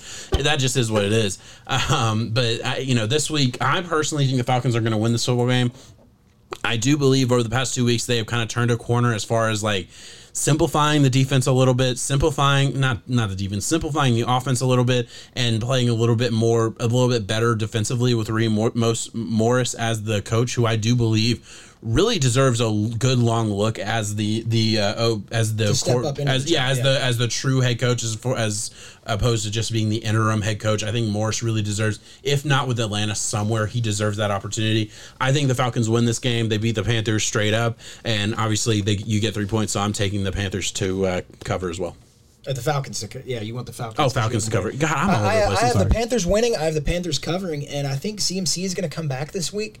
Panthers are playing really good offensive football. They are controlling the clock. Teddy Bridgewater is showing that he is a good quarterback. Yeah. I'm not going to sit here and say absolute franchise guy, but I mean, then again, he's winning you games at the highest level. That's what you ask for. He really is, and as somebody who put out a video about how he's not super great, after week 1, and I didn't say he wasn't super great. I just said he couldn't throw the deep ball very well, and he couldn't in week 1. I have been getting absolutely roasted in the comments on that video. That's been a lot of fun for me. Go check that video out. This is a game that I think has shootout capability. The Falcons, you would think, we've said that a lot though whenever it comes to the Falcons, because they have a lack of defense, a really good offense. It's not been shootouts the past couple weeks. Yeah, it's weird. It's been very weird. It's weird. It's weird. I think they're trying to play through their run game. They're trying to slow the game down a little bit and help out their defense. And I guess that's the right call. I think from a maybe I'm too much of a fan, but I do think they should just open it up. 5. I want to see him let Matt Ryan loose. Let him sling exactly. The ball. Open it up. Let's see him throw it 40 times a game and see what you. Fuck it. Win some fantasy players their leagues. Who cares? Yeah. You're not winning anything else. At least help us out. Yeah. Right. I totally get. I think this is a coin flip game. I truly do. And usually in coin flip games like that, I'm going to take the Falcons divisional matchup. So I'm not really worried about the home team. And obviously in COVID, home and away doesn't really matter at all. Mm-hmm. So I'm taking the Falcons here. I totally get where you're coming from. CMC coming back. I think it's an upgrade, but Mike Daniels has played very, very well as well. So it's, I'm not sitting there looking at Christian McCaffrey coming back saying like, oh shit, their offense is going to open up, because it's been good without him too. Yeah, McCaffrey's the damn dude though. Oh, he absolutely is. And I hate saying that because I know how that comes off, and I don't mean for it to come off so like callous towards McCaffrey, because he is one of the top running backs in the NFL. He's awesome, but they've gotten it done without him. So like, I'm curious to see what extra features that happens with him. I actually think they're going to I think he'll be back. I think he'll be active. I think it'll be like 50-50 this week, and then it'll move forward next week as getting more involved in the offense. That's my projection, but that's just me.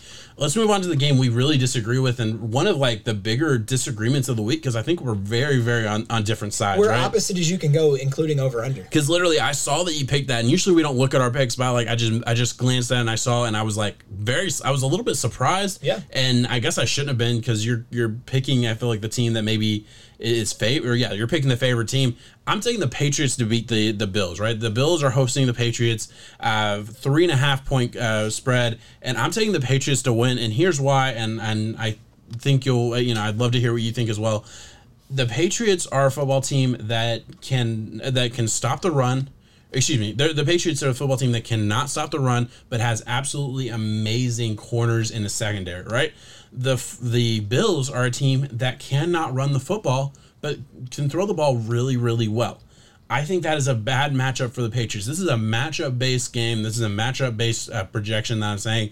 I don't know. I think this week, right now, the Patriots are better than the Bills. I don't know just as a team if I would say that the Patriots are better than the Bills if I was like doing a ranking 1 to 32. But this week, I think you look at the Bills offense versus the Patriots defense. The Patriots have the advantage because they will be able to shut down Stephon Diggs. He's not going to have a good game. I'm very confident saying that. They will be able to shut down that passing attack. And the run game, listen, it's not going to be good, but the Bills can't run the ball anyway, so it doesn't matter. And then flip it over to the Patriots. Look, the Patriots have not been able to throw the ball the past couple of weeks. The Patriots' pass attack has not been good. But what can the Patriots do? They can run it. They can run the football. The Bills can't stop the run. The Bills are almost in the exact same boat as the Patriots, in my opinion, as far as they can't stop the run. So I look at this as a Patriots game to win. I could be wrong on that, but that's kind of where I'm standing. I see a field goal game. I see a field position game. I see this being something where Josh Allen is going to have to use his legs and mobility to keep plays alive because, like you said, Stephon Gilmore, they're going to lock up Diggs. Yep. Bill Belichick is going to say, okay, we're going to make you make some plays on us, Josh Allen. Your young arm, he's had some issues the past few weeks with not really, he hasn't lost you the game. He hasn't won you the game, though. And that's where you really want to see because he was getting tossed in MVP caliber, areas for a little while. So pump the brakes. Still a really good quarterback. I've seen a lot of improvement out of him, but, I would argue my biggest issue with Allen, because he's so fucking awesome at times. You're about to say consistency. And when first of all, it is consistency. The second part is it's really just accuracy as being consistent enough to be consistently accurate, I guess is really what I'm trying to say. Because you're right, consistency is the big issue. Because you see some weeks where he's the best quarterback in the NFL some weeks. Like, legitimately, that is his high point, where he has weeks where it's like, fuck. If he does that every week, he is in the same level as Patrick Mahomes. Like, that's how good his good is. But his bad is still winnable. They can win games with his bad, but his bad is inaccurate. It's not consistent, and it's unfortunate. But that's just where we're at with Bills Josh are Allen still right winning now. this game, though. You think so? I think so. I think it's going to be a hard go at it for the Patriots offense. I don't know what Cam's going to be able to bring to the table. I'm afraid to say that it's probably not going to be that good of a week if you have him in fantasy. You're definitely not starting Cam Newton right now. You need to look in other areas because Buffalo is going to be able to lock. They're going to be able to lock down whatever options the Patriots have at throwing the ball. Like I said, there's not a lot going on. I actually think this is going to be a great game for him fantasy wise because I think he's going to run the ball a lot. I want to see him I really do man. because the Bills can't. I don't want to root against him, the but Bills I think can't Buffalo stop. controls the clock. They control this team. I get what you're saying. I don't think the Bills can stop the run. And I think the Patriots. Excuse me, that was a shot burp. That tasted nasty. I think the Patriots are going to go back to the drawing board and say, look, we know what we have with a Cam Newton. We're not beholden to this dude for a career or anything. Let's run the football with him. Let's win games. I think that I truly believe that's where they're going to go. We with disagree on this one so much. Why don't we throw our shot bet on this game this week? Straight up on the line. Straight. So we're taking. We are going to take Bovada's 3.5 point favorite for the Bills. So you're giving me 3.5 points. I'm going to give you 3.5 points, and I just want the Bills. Thanks, Bovada. Game script. They're going different ways in our heads, you know. Yeah. We'll move to another line that I think is a really, really enticing one. Mm-hmm. But it might not be in the way that you think automatically. Titans are going to Cincinnati to play the Bengals. Bengals are a 6-point underdog. Over-under is set at 54.5 points. And let me tell you why. I'm going to take the Titans on the pick, and I want the Bengals on the spread. Yo, you are taking the Bengals on. Oh, you're changing. Okay, so we agree. I was going to say. I want the Bengals on the spread. I'm so glad you said that. Bengals are playing really good football. They are. They are able to stay close. They are, if not able to beat certain teams that they shouldn't be able to. Joe Burrow, man, he's awesome. His poise in the pocket, his ability to extend plays and make the right throws when it matters, and throw it to the other team with the Titans. They will play Jacksonville close. They will play the Chiefs close, for the Pittsburgh Steelers. There we go, the undefeated ones. They will play the good close. They will play the bad close. It's going to be a close game. Yeah, I absolutely agree with you. I was even as you said that, you were like, "Let me tell you why the Titans are going to win this game," and I was literally just about to say, "Tell me why the Titans are going to cover." That's really what I wanted to know. They're going to want to get Derrick Henry going again. You are absolutely. Look, I can see the Titans covering. This is not a game I would bet on. Like the Titans could absolutely cover. 6 points is too much for me. I saw the Titans play the Jaguars as a 3-point football game. Look, Ryan Tannehill is playing out of his mind, and even like last week they lost the Steelers. He still put his team in a position to kick a field goal to tie the game late. So like he did what he's supposed to do as a quarterback. It's so fucked up as far as like the way we look at the NFL, where it's like, oh, you didn't win the game, so you're bad. It's a W or it's an L. You didn't win in the fourth quarter. Well, yeah, but like if you watch the game, he was in the fourth quarter. He put himself in a position to win the game, to get into overtime and possibly win the game, and his field goal kicker missed. That's not on Tannehill. It's just not. So Tannehill's playing awesome. I think they can absolutely blow out the Bengals if they want to, but they played too many teams close. There's no way I can say they win by a touchdown. I'm just not confident. A garbage touchdown from Burrow is very capable of ruining this line for you. Very likely. Yeah. And we've gotten burned on garbage time touchdowns the past couple of weeks, so I'm not touching that one. All right, next game, Raiders go to Cleveland to play the Browns. I am taking the Raiders to win this game. We disagree on this as well. Damn, this is going to be a very telling week on our picks. Wow. We are through 4 games, and we have 3 disagreements. That's awesome. And we're going to have more disagreements. Shit. All right. Oh, wow. I just looked at the next one. We're disagree on the 5th one as well. All right. Someone's going to be right, and someone's going to sit here and be like, all right. Hey. So next week, we'll take a little bit of time at the beginning and talk about where we're at on our reigns, because we haven't really talked about that. I don't know, because I'd have to do the math on the past couple of weeks. I don't know who's winning right next now. Week, we'll save it. All right. So the reason I think the Raiders win this game, look, the Raiders are coming off a really, really bad game against Tampa Bay. Tampa Bay, as we said earlier, is one of the better teams in the NFL. So like, I didn't expect them to win that game. I'm not upset that they lost the game. They were in it at the beginning of the fourth quarter. Then it got out of hand, and the score looked worse than it was, in my personal opinion. I think the Raiders' offensive line is going to be better because look, the offensive line basically didn't get to practice all week and then got to go up against Tampa Bay and just got demolished. It just is what it is. There's no easy way to say that. Now they get to go up against the Browns, specifically the offensive line. Yes, you have to worry about a Myles Garrett. That Browns defensive line is no joke, but it's not as bad, in my opinion, as like a Tampa Bay defensive line that has so many big guys in the middle that can just push you. And it's like it's going to be a different kind of competition. I feel like one-on-one competition for a lot of these tackles. Either way, I think the Raiders are going to be in a position to win this game. I do think it'll be close. I do think it'll be a 4 to 5 point win by the Raiders, so I'm not like super confident. I'm not going to sit here and say you're stupid for taking the Browns, but I do think I look at Ruggs to get a deep touchdown. I look at Josh Jacobs to get going in the run game again. Really, since week 1, he's been average at times and really bad at other times as far as fantasy production goes. So it's been 6 points this past week. Yeah, I'm surprised it was 6. I didn't even know it was that much. But granted, I had Josh Jacobs in the league, and I sat him for McKinnon, which was a bad decision at the time, or bad decision. Well, looking at the way the offensive line was going, though. But I stand by the decision. Like I knew Josh Jacobs wasn't going to do what we knew that was coming. And It just is what it is. That was a bad matchup. This week, I think, is a better matchup. I think they win this game. And let me know what you're thinking. Man, give me the Browns. I'm telling you, 0-5, 1 interception. He had that interception before he had a pass yard. Mm-hmm. And me and you were texting each other like, is Baker got it? Is it it? I'm glad we brought this up, yeah. We were texting about it, and I was like, man, I really like Baker the person. I like Baker the leader. But I don't like Baker on the field right now. Dude. He fucking hurt us. He hurt all of you out there. I've seen a lot of Browns fans share this weird chart where it says, Browns have a really good win. Mm-hmm. Baker lets it go to his head. Media just eats Baker alive. Then the next one is Baker uses this as motivation. And he has a come alive game. And then right here, we're at the top part of the chart again. So we're ready for a Browns letdown, which typically we feel like this happens. Baker has a really good one. He gets it going, and then they lose, and then he uses it as motivation, blah, blah, blah, blah, blah. The man threw for 5 touchdowns. He knew it was National Tight End Week whenever he was hitting up Harrison Bryant for 2 touchdowns and David Njoku for a touchdown. Yeah. Donovan Peoples-Jones, I'm going to give the man a shout-out. He did a really good job with some of his catches. Rashard Higgins is a guy that you need to go target in the absence of Odell Beckham. Odell, you were one of my favorite wide receivers. I hope you get better. You were a true talent to the game, and it sucks that you're gone. ACLs, man, I don't know why God put it there other than for it just to tear. That's all we got. I was trying to see. I think the Browns are going to get it done, though. I was trying to look and see exactly what the text was because I couldn't find it on there. But I was something along the lines of I texted you and I was like, bro, Baker fucking sucks. Like it was so like shitty, and it was like this very like knee jerk reaction because Baker was sucking that first quarter, and then I switch over, like I watch another game and I go back to Cincinnati Browns because they're close, and it's like, and I hear the announcer saying Baker's had an amazing game, and like all this shit. You said, bro, I think Baker's a bust. I said Baker looking really bad, and then I went Baker 10 of 10, 2 touchdowns, 150 yards since going 0 for 5. He then went and doubled that again. That's so crazy. I said that, and like the second I said that, he just flipped. That's awesome. We'll see what happens there. I could see that going either way. If the Browns win that, I'm not going to be shocked. Let's move on. Lions host the Colts this week. The Lions are favored by 3 points.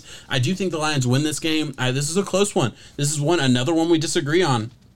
And again, listen, I do think this is a little bit of a coin flip as well. The reason I'm getting to the Lions is because I think the Lions have enough of a passing offense to threaten the Colts defense, and I do not believe in the Colts offense when it comes to coming back in the fourth quarter. That is what I doubt. I know that the Lions can go up to on an early, or can get up to a lead quickly. Excuse me, I tripped over my words a little bit. I know the Lions can get up to a lead quickly. I don't know that the Colts can come back from a deficit.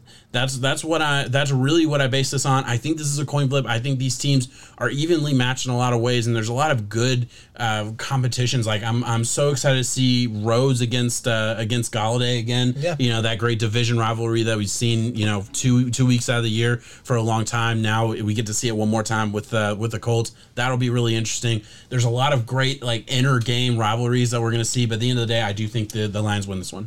Statistically, the Colts have the number 1 defense out there. I mean, they're playing awesome really defense. good. Yeah.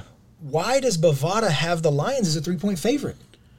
I don't see it. I see the offense for the Colts being efficient. So you think this line's way off? I think it is way off because I see the Lions defense being middle of the road. They can show up sometimes. They can do, but the Colts offense, Jonathan Taylor, hopefully they get him going early. They're able to let Phillip Rivers make the throws that he can make and not win you the game. Don't put him in that spot. I don't think they're going to have to get in this spot. Yep. I have the Colts. I have the Colts covering, and I have the under because I just don't see them hitting 50 points. Yeah. 21-17. Nice. Yeah. Okay, that's fair. I totally get where you're coming from there. I think Matthew Stafford 3-point favorite though. I get it. I think this is a game where, look, if you take away the home field advantage, this is an even matchup. Like you always say, like the Vegas gives the team 3 points or gives the home team 3 points. I think this year that probably shouldn't happen. I don't know if That's Bovada, part of the reason. Yeah, I was gonna say I don't know if Bovada is doing that or not. That's a big question to me. But if that's what they're doing, it makes sense. This is an even matchup. This is a coin flip game, not a game I would touch either way as far as betting. Some props I really like, but we'll get to that, at a different time. Yeah. So yeah, that's a good one. I see what you're saying. I think Lions win this, but we'll move on. Vikings, Packers, the second matchup for the Vikings. And if you follow this channel, if you follow this podcast, you know that we got smashed in our locks. We got crushed. We said the Vikings were going to not only win, we said the Vikings were going to crush the Packers, and the Vikings did not do that. We put it as our lock of the week, and we got off to a bad start on our lock, so we're still 2-1 in week 1, so not terrible. But yeah, we were way off on that, and I have changed course completely. I'm taking the Packers to win this game. I'm taking the Packers to cover. I don't think it's the line.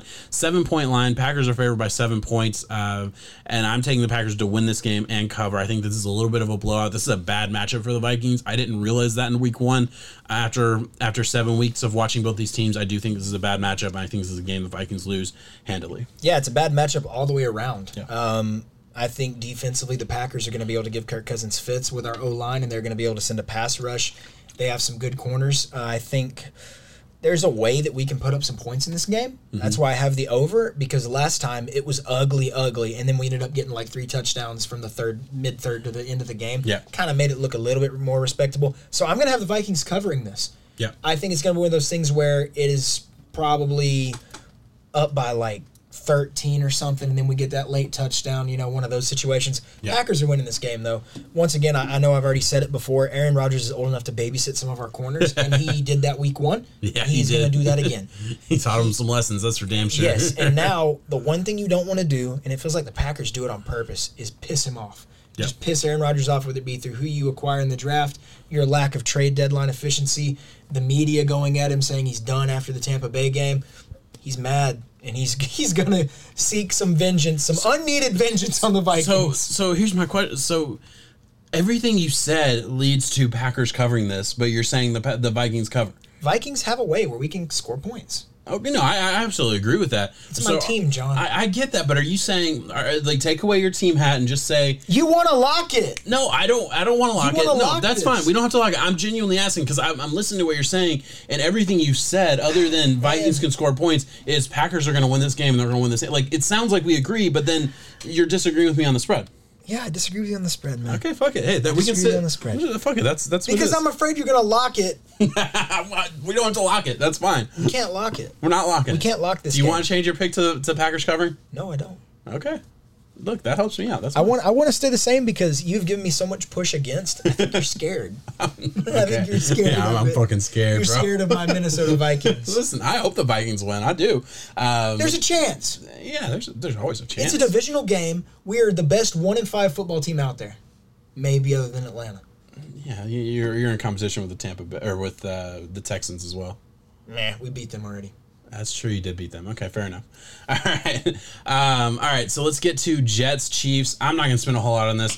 I think Chiefs win this game. You want to talk about a fucking line? Yeah, 19.5 point over or cover for the Chiefs. This is a blowout according to Vegas, and I get it.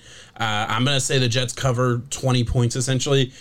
Because the Chiefs haven't blown a team out in a while, I think this could easily be a blowout. I'm just not touching 19.5 points for.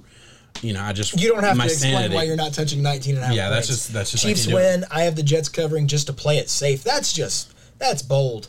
Yeah, and look, if you want to bet on that, have fun with it. I'm not going to. I don't think we're going to lock that, but I get it. I totally get the line. That's probably where I would put the line too. Like as far as like if I was making the decisions in Vegas, like I get that. All right, so let's get to the game I've been wanting to talk about. We pushed back the Tua segment. to talk about it now. So we're going to take a little bit of time on this Rams-Dolphins game, and that's mainly just because I'm a selfish Dolphins fan, and I want to hear what you think. All right, Dolphins are hosting the LA Rams, who played on Monday night, so the Rams are on a short week, while the Dolphins are coming off a bye. The Rams are favored by 4.5 points.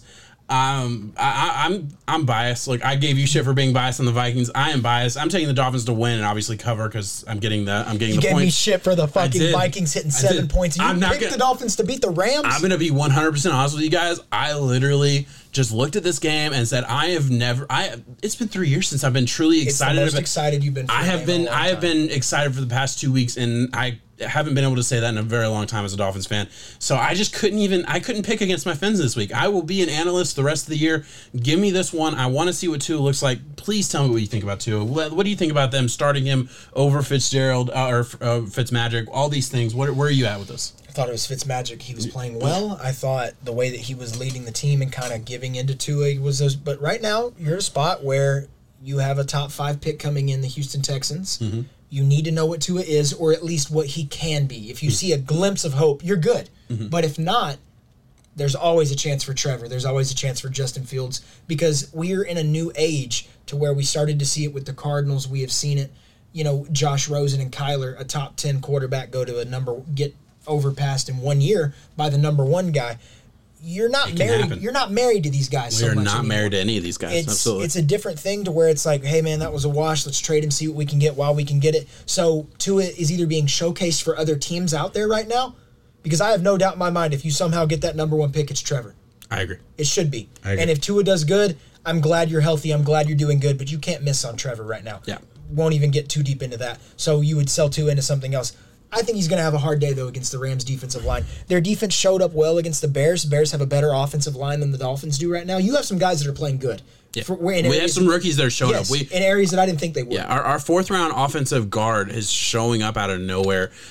We've had some really good draft picks. Rams win this game, though, man. Rams win. I get it. I hope for your sake as a fan, because it'd be fun to see. I have no reason to root for the Rams. I like Aaron Donald, I guess, but let's see Tua go out there. Let's see him throw the ball. Let's see him play good. Listen, I totally get it, and look, we disagree on this game, and obviously the competitive side of me wanted to really look at this game from just a logistics standpoint. And I probably would have taken the Rams because I agree with everything you said. I'm not naive to the fact that yes, we caught the 49ers on a week where Garoppolo was hurt and we were able to beat them. We got some interceptions that made the game look a lot worse than it was for the 49ers, and then we got to play the Jets the next week and blew them out. So I'm not naive to the fact that the past 2 weeks have been just kind of fluky, and we're 3-3, and as a Dolphins fan, like, it's exciting, but also like, okay, Bears fans are excited right now, and I can tell them very confidently you're not as good as your record shows, and that might be the case for the Dolphins, but I'm sitting here, I'm picking the Dolphins. I think, I don't know. I just didn't want to pick. In your head, you were clinging to 2004 draft class. I did not. So let's go there. Because we talked about this at length and over the past couple weeks or past couple days in text. And I brought up this thought, and it scares the shit out of me. Because, look, you guys know, if you've been watching for a long time, I've not been the biggest Tua supporter. You can go back to my video that I did on Tua a long-ass time ago for the draft profile. And then, again, a video that I did on the quarterbacks in this draft class. And I talked about how, all these things, I thought, Herbert has awesome upside, but I didn't believe in it, right? I thought Burrow was a slam dunk, and I was a big fan of Jordan Love, right?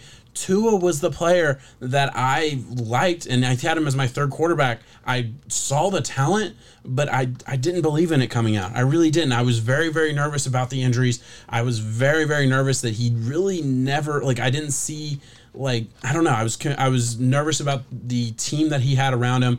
I just didn't see it. I saw him as his upside being Drew Brees, so I get that, and I'm hoping as a Dolphins fan that I'm so wrong and that he is Drew Brees. That's where I see it, though. That's where I see it. I see him being an efficient surgeon as his attributes that you give him. I was nervous that he didn't have that next level playmaking ability, and if he has this injury issue going to play behind the Miami Dolphins, it might not be the best call, because he didn't seem like a guy that was getting out of the way of a lot of hits, and I think that's a fair statement considering the litany of injury issues that he had throughout his college career. That's totally fair thing to say. Some people might not like that, but that is what it is. As a fan, I'm so fucking excited. As a realist who's literally looking at this and saying, scared. Burrow is a star. Burrow, like, we know. I'm sorry. I'm confident. Burrow's a star. I did a video on Justin Herbert last week. Herbert is going to be a fucking star. Like, Herbert might be better than Burrow. That's Herbert's got it. Herbert's got it, man. And listen, I look at Herbert as like he would have been the number one pick in the draft if he had a college. They just didn't team run around RPOs. him. Yeah. If they would have given him any chance to show what he can do, to showcase his skill set, he would have been the first pick in the draft. I'm so confident in saying that. Oregon's fucked him over. That's the best way. And granted, fucked him over. He's the sixth pick in the draft. He's not hurting too bad. But at the end of the day, they hurt him as far as his draft stock. An underwhelming senior campaign. Yeah. And then Tua, when's the last time we saw 3 quarterbacks get drafted inside the top 10 and all 3 be really good? There's always a bust in there. There's always one. And, like, I'm pretty confident already. I know we're only 7 games in. 2020 is a weird-ass year. But I am really fucking confident that 2 of them aren't busts. I want to see what Tua can do. I'm so fucking hopeful. I've never wanted to be wrong so bad in my life because I didn't believe in Tua coming out. And I believe in the talent. I get the talent. He's very accurate. He can be a surgeon. And in the right situation, he can be really good.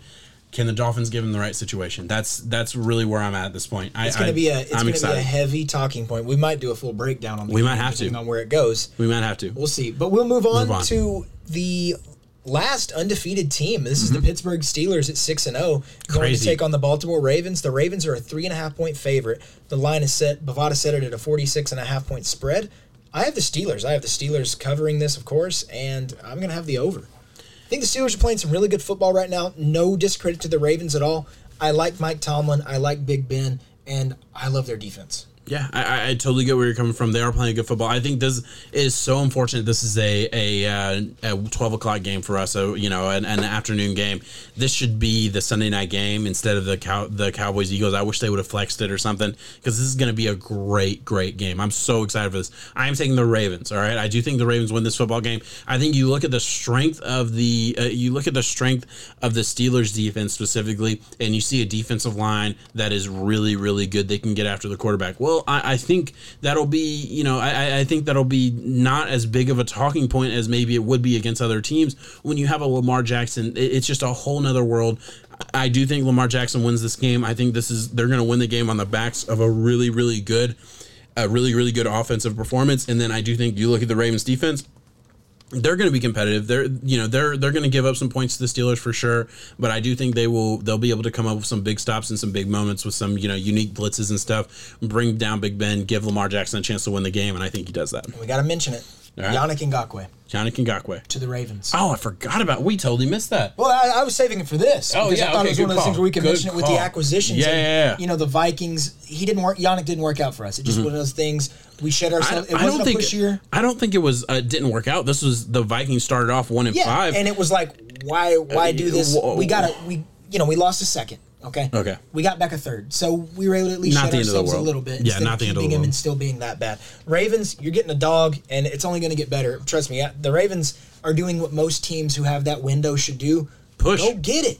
Surprised the Seahawks didn't do that. I really am. I know I keep going back to that, but to me, the Ravens were not the team that needed defensive line help. They'll use them. They're loaded. Any team in the NFL can use them. Doesn't matter who you name.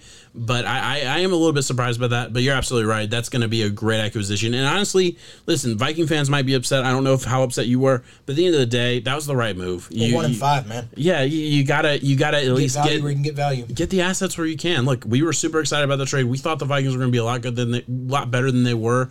And I think, actually kind of going out and like listening to other analysts talk and we were in the minority on that and we were wrong. So that just is what it is. We were just being fed a different medicine. We'll take our L's. We ride a lot too. So we'll take our L's when we have to take them. Let's move on to Chargers Broncos. Let's look at this game. The Broncos have a 3-point cover. So Chargers are favored by 3 points. I do think the Chargers win this game. I think they win this game decisively. And obviously Herbert won his first game last week. It was one of the first games where the Chargers actually stopped running the ball on first and second down every single drive in the third and fourth quarter. They actually let Herbert, take the reins a little bit. I think that continues this week against the Broncos. I think the Chargers are a better football team, bottom to top, and Herbert puts them over the edge. I think this is a big one for the Chargers. It's a lock. It's a lock. I absolutely agree. It's a lock. Herbert is elevating this team to the next level in areas to where if their defense banged up and isn't able to get it going. I don't see the Broncos offense being able to do that anyways. Yeah. But if you look at a game like last week in where the defense is kind of letting you down, Herbert can get you over the top, man. He's got it. I absolutely agree with that. We'll lock that. I feel really good about that. I think these lines are Vegas is gonna catch up to the Chargers very soon because obviously you look get it while you can. Yeah, they're 2-5, and I get that, or 2-4. Yeah, they're 2-4. It hasn't been good, but they played a monster. Look, and they're still continuing that same streak from last year about one possession games. Yeah, they lost a lot of one possession games. They were leading against the Chargers. You mean the Buccaneers? Oh, excuse me. They were leading against the Chiefs, the Buccaneers, and the Saints. All in the at half, right? All three of those games. Teams. They were playing. I would argue this, and you might disagree. He outplayed Patrick Mahomes when he played the Chiefs. He outplayed Drew Brees when he played the Saints, and he looked just as good as Tom Brady when he played the Bucs. Tom Brady ended up throwing for 5 touchdowns, so maybe he didn't outplay him, but he was on that level. Just granted, those are just one game. If we're talking about the young Herbert being. Yeah, around those names. That's just one game. I'm not saying he's at that level right now. Don't hear what I'm not saying, but I am saying in those games, in those moments, he performed out his mind. I'm going to continue saying that he continues to play really good. Let's move on. Saints, Bears. Bears host the Saints this week. Saints are getting 4 points in this game. I'm taking the Saints to win this game and the Saints to cover. The Bears showed their weakness last week. I think the Bears are going to play a lot of ugly football games. Their offense is not good. Matt Nagy is a terrible offensive coordinator. He's a terrible offensive play caller, and I think he's a bad head coach for the same reason that he came in to be a great offensive-minded head coach, and the defense is the only thing keeping them alive in this season. The defense is still going to be really good. They're going to grind out some wins, but I think against the Saints football team that has the offensive power to at least score on this Bears defense, I don't know what we're going to get from the Bears offense this week. I don't care what it is. I don't think it'll be enough. I'm not going to lock it. I'm not going to lock it because of the Bears' tendency. I see another game down that I want to lock. I don't know where you'll feel about that because it's a hefty spread. We'll lock it. I see it. But that'll give us 2. Okay. The Bears' ability to keep games ugly, yeah, and it's a discredit to them, credit to their, they just keep stuff ugly. They keep it close, and that's why we're still at week 7 or 8 talking about are they good or are they bad, but they have 5 wins. Yeah. It's hard to lock them. Yeah, I get that. I lock against them in that case. I have the Saints. Yeah. I agree. This is the last game where I think there's a lot of conversation because the last game we disagree on. 49ers, Seahawks. The Seahawks host the 49ers in a division matchup. 7 games we disagree on. 7. Wow, that's a lot. Wow, that's crazy. It's a record. That's easily a record. We usually agree on a lot of these. This is a week where I look at the 49ers as a football team that will match up very well against the Seahawks, right? I do think, again, I said this earlier about the Patriots and the Bills, where I think the Bills, if I ranked 1 to 32, I would put the Bills ahead of the Patriots, but I'm taking the Patriots to win the game. I feel the same way about the Seahawks and the 49ers. I think the Seahawks are a better football team overall. I think the 49ers match up really well against the Seahawks, and they're going to win this game. And let me tell you why. First of all, the Arizona Cardinals showcased what the biggest weakness for this Seahawks offense is, and it is exotic pressure, all right? And the 49ers can do that. They have speed at linebacker. They have some guys they have speed at defensive line, and they have some guys that can get upfield and pressure the quarterback, right? And on top of that, they have corners that can handle man-to-man for 1 to 2 seconds, right? And that's the big thing. As long as you don't have guys that are just getting completely blown off the ball immediately, you'll be fine for the most part in those big pressure situations. And then flip it over, you have a 49ers football team that can run the football no matter who it is. JaMychal Hastings, I'm taking another big win. I was gonna give you props if you weren't gonna mention it. Yeah, I fucking called that shit. I'm sorry. I probably should stay humble and then maybe people would like me more, but who cares? I was right. Fuck you. JaMychal Hastings playing awesome off a undrafted free agent that I was very high on coming into the draft. Shocked that they didn't get drafted, but he goes to the 49ers, got his chance last week to really get some playing time and show that he has some legit speed, and he fits perfectly in that offense. They will be able to run all over a Seahawks defensive line that has nobody that can stop the run. Just absolutely nobody. And if they want to overcommit to the run, you have George Kittle, you have Brandon Ayuk, who's been an absolute baller so far. They'll be able to go over the top when they do. I think the 49ers win this game. I can see where the 49ers win this game based on that game script and the way it goes. I see Russell Wilson and this offense being able to play some hero ball, and any curveballs that Kyle Shanahan offensively throws to them, Russell Wilson is able to rise to the occasion on offense and just double down, and he's able to keep his team in this game to win it. Mm-hmm. And it's why he's still the MVP candidate. It's why he's most likely going to get it, and I'm glad he's going to get it this year. Seahawks win. Fair enough. I absolutely agree. Like, Seahawks win this game, I'm not going to be shocked. But same for the 49ers. If they win, it's like this. I mean, it's a divisional game. It's a very close division. We'll see where it goes. Really, really quick on this. Cowboys, Eagles, there is no line. There's no over-under. There's nothing like that because we don't know who's starting at quarterback for the Cowboys as of right now. I don't think it matters either way. No matter how it splits, I'm taking the Eagles to win this football game against the Cowboys. It's a nasty division. We spent so much time in this division. That's all I'm going to put. It's ugly. John Bostic of Washington, you're dirty for doing that to Andy Dalton because he was clearly sliding. Fucked. Like, come on, man. That was fucked.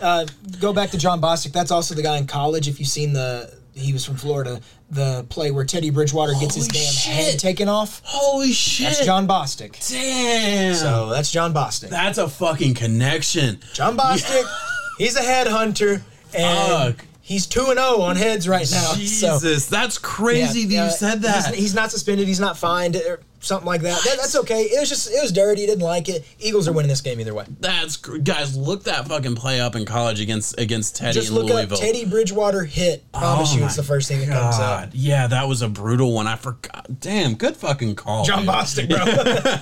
All right, last game. It's a lock. Monday night. This is our lock. We knew it before we even got to it. Bucks are going to New York to play the Giants.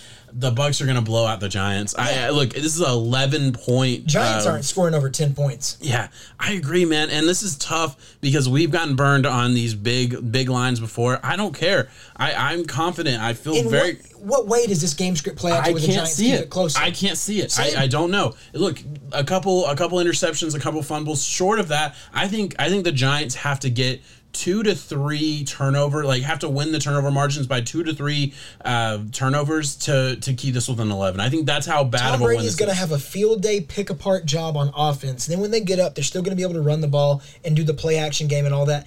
And the Giants, as beat up as they are on offense too, still have to get through the Buccaneers' top 5 defense. It ain't happening. Yeah, I absolutely agree. I couldn't agree more. I'm glad we didn't take too long on that.